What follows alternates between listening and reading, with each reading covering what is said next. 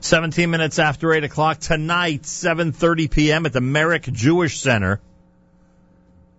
Jake Novak, the CNBC supervising television producer, leads a community-wide talk on media coverage of Israel to provide the audience with a guide to accurate and fair coverage while also explaining why the news media is the way it is. Jake Novak is with us live via telephone, supervising producer of Street Signs on CNBC, and the featured speaker and moderator tonight at the Merrick Jewish Center. Jake Novak, welcome back to JM in the AM. Boker Tov, Nachum. Thank you for having me. Boker Tov to you. You know, there's some who would say that the media has, in fact, been at war with Israel this summer, and there are others who would say the media has been pretty kind to Israel this summer. Is there a correct answer to this query? There is, I think, if you mark it down by old media and what I would call newer media. What is very interesting is that for a long time, the problem with and this is Western news media. Of course, we're not talking about the news media in the Arab lands and countries where it's completely government-controlled and an attack weapon against Israel. Yeah, my supposition was the U.S., right? Yes. You know, there's been, when we've had issues with Israel coverage in the United States, it's been mostly a result of ignorance, sometimes a result of antagonism. There have been American journalists and commentators who have been hostile to Israel, and that has been true. But for the most part, it's been generally better. I think that this time it's continuing to go along those lines, although a little bit worse in some areas. I think what has been, and one of the big things I'm going to talk about this evening, is the rise of new media and social media and participatory media, where people like you and me, you know, and that's not so much me. I guess I'm one of the media executives myself, but normal people not in the formal media can start getting involved. That's, I think, the biggest reason why we've seen a little bit of a shift. There's at least some voice, and in some cases a louder voice, in other cases not so loud, of a different perspective, a perspective of people who we've never heard before in the media, and thank goodness for that. I mean, cell phone cameras and social media have allowed, I think, a little bit more of the truth to come out from the non-establishment types, and that, I think, will generally almost always help Israel. And on top of that, and you would know this because you're working for, you know, a really well-known cable network, because there's so many stations now, there's so many outlets, the pool of panelists has gotten so much larger. One has to suspect that as that pool gets larger, you know, just percentage-wise, the numbers are going to go up, right? That's right, Nachum. I mean, you know, a lot of us in America of a certain age and older considered the golden age to be of television news when Walter Cronkite came on the television news, and how great that people thought that was. And I don't think he was a bad person, but understand this was one man who was not only the anchorman, but he was also the chief writer and executive producer of the CBS Evening News, which meant that one human being in a corner office on 57th Street in Manhattan decided basically what the majority of Americans would know to be the news that evening, and I think that's bad. Yeah. You know, I don't think that was necessarily a good thing. It was nice that he was classy. Thank God he was generally a fair individual, but that's not the way it should be. You know, I'm generally an advocate for liberty at all times, and liberty can get messy sometimes, but when the truth is allowed to come out, it will eventually drown out the falsehood, and that's important. We know that the new system is good because the old guard hates it. Yeah, you know, it's funny, we hate it, but we also, you know, that's funny because some people hate it, but some people don't, and I think I'm one of the few people, I think, at my who really embraces it. I really enjoy getting sometimes a lead from what has happening on social media. You know, all you need to do is take the few extra steps to see if it's a legitimate story, and once you know that, you can say to yourself, you know what, I didn't know that story existed until I saw it on a social media site or a website. Yeah, but that's a good thing. I'm thinking more like sometimes you hear Ted Koppel in interviews, and he's frustrated by the fact that everybody's a journalist nowadays, you know, that type of thing. I know that. You know, that actually infuriates me, and that's something that actually predates the social media age. You could go to a place like Columbia Journalism School, which is mostly the faculty is mostly people who have recently retired and which you really should be laid off from the news business, and so they end up teaching these young journalists, and they're all kind of, their mouths are full of bile. They start complaining about the profit motive, as if the only reason why they were laid off was because of a profit motive, and there wasn't one when they got into the business. I mean, all kinds of silly stuff like that. And this reminds me of what I'm hearing now when I hear older journalists complain about the social media. And yeah, I mean, it's getting into their comfort area. And you know what? Like I said, absolutely. Sometimes falsehoods and terrible things come out on this type of stuff. And I wish there were more responsibility. But you can say that about everything. I can say that about the drivers on the Cross Bronx. Yeah. Should we not be allowed to drive our own cars? Yeah. Think of it that way. Don't worry. With the last mayor, we were almost at that point. Don't worry. Yeah, that's right. Jake Novak is with us, supervising producer at CNBC. He speaks tonight at the Merrick Jewish Center. Starts at 7:30 p.m. The topic is Israel's Second Front. The media and the war against the Jewish state. By the way, some might argue that some of the people at your network are not always very friendly to Israel. Yeah, I mean, I can't comment too much about the other networks at MSNBC and NBC in general, but I can say that what's really good about CNBC, and I talked to you about this before, is that their coverage of Israel is exclusively on the financial issues of Israel, which have been, I don't care how biased against Israel you might be, there's just no way to cover that story in the last decade without a tremendous positive spin, because it has been an incredible positive spin. And to be honest, it's a personal thing. It's one of the biggest reasons why I'm in financial news, because I think it's a little bit, there's plenty of spin in financial news. I'm not saying there isn't, but it's a little bit harder to spin the financial news. When something fails in business, it fails. When a politician failed, he can claim he didn't fail all his life. He can be Jimmy Carter and say you had a successful presidency, and people will listen to that. But if you're RCA or Woolworth and you say you had a successful company and didn't go out of business, the facts just don't bear you out. The numbers don't lie. Huh? Yeah, sports and business news have a way of being much more honest than the general news. Then they also attract. Yeah, until the social stuff creeps into it, right? Yeah, well, that's the thing. When you start seeing politics on your sports page, turn the page. Right. Although these days you really can't avoid it, but whatever. So let me ask you. I was in Israel mid-August. We did a week of shows from there, and so many people pointed out to me how amazing the Israeli economy is doing, how strong the shekel is. Yeah. Even the Tel Aviv Stock Exchange is starting to get an international reputation. Yep.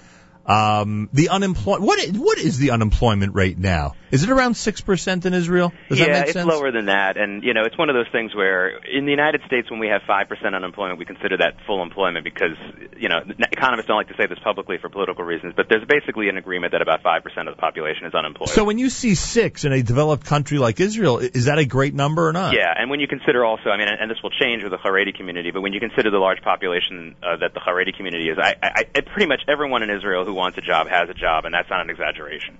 So that's a huge deal. And the economy is moving on so many different fronts, so many different things. It's no longer only tech sensitive. There are other aspects of the economy. Of course, pharmaceuticals are a big part of it. There are, and the desalination project, which is not really high tech because actually the technology involved is old. It's just that now Israel has natural gas to power those plants at a good cost. There are many, many reasons to be optimistic, and that's a big part of what I'm going to talk about tonight. One of the problems that we have as advocates for Israel in the United States is that we're always playing defense. We're playing defense all the time. Someone accuses Israel of X, and we have to say why. And I think a big part of playing defense is not just saying great things about Israel all the time and trying to push it into the other person's court, but just kind of having a running dialogue about what's going on in Israel. I bet that most American Jews who say they support Israel probably don't know the name of the second most powerful politician in Israel right now and the name of his party and what he's trying to do there, good or bad. And that's, we should be on top of that. We should be discussing that publicly and knowing what's going on there. And just so that when wars happen and when attacks happen, that isn't the whole story of Israel. All right. There's a lot of positive news. Yeah. Tonight, Jake Novak, CNBC supervising producer, speaks on the topic of Israel's second front, the media and the war against the Jewish state. Happens at the Merrick Jewish Center at 7:30 p.m. this evening. It sounds like you're not going to, attack any members of the media directly. Is that the? Oh no, I will. You'll actually name some names tonight. Yeah, a big part of the first part of the talk is explaining why this is a second front. A lot of people I think, well, it's not nice that Israel doesn't have such good PR, but in the end, it's not as important. It's much more important than it ever was.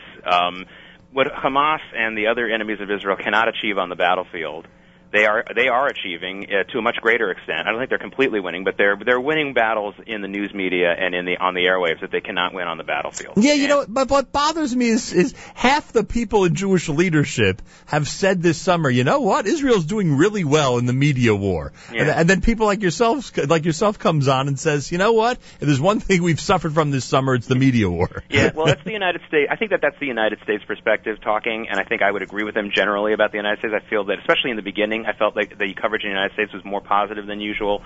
But, Nachum, I have to tell you that in Europe especially, there is absolutely no counter voice to the anti-Israel voices out there. I mean, there are generally good people in places like Belgium and France who, these are not the people who are rioting and setting fire to synagogues. Those people are thugs who have nothing to do with they have nothing to do with the war. They're just using that as an excuse and not a reason. There's a subtle difference. Yeah. But there are good people in places like that who really have a terrible impression of Israel because in Europe, Europe has a much more government-controlled and centralized controlled news media than we do.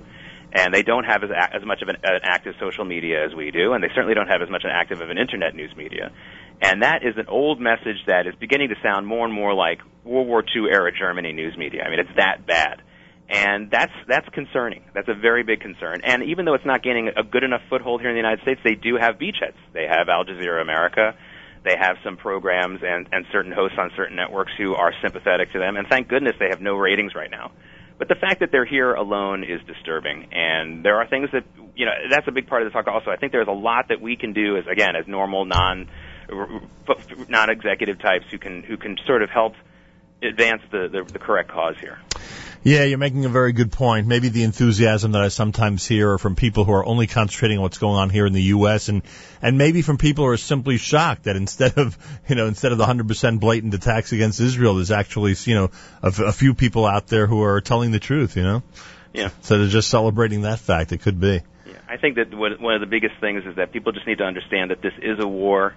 This is another front, and it's interesting that the talk will be tonight, August 2014, exactly 100 years after the beginning of World War I, which was the first propaganda war, right, which was very, very well coordinated, and the purpose of that war was simply to either draw the United States in or keep them out, depending on whose side you're talking about. They didn't think of it as another front that actually hurt the enemy physically.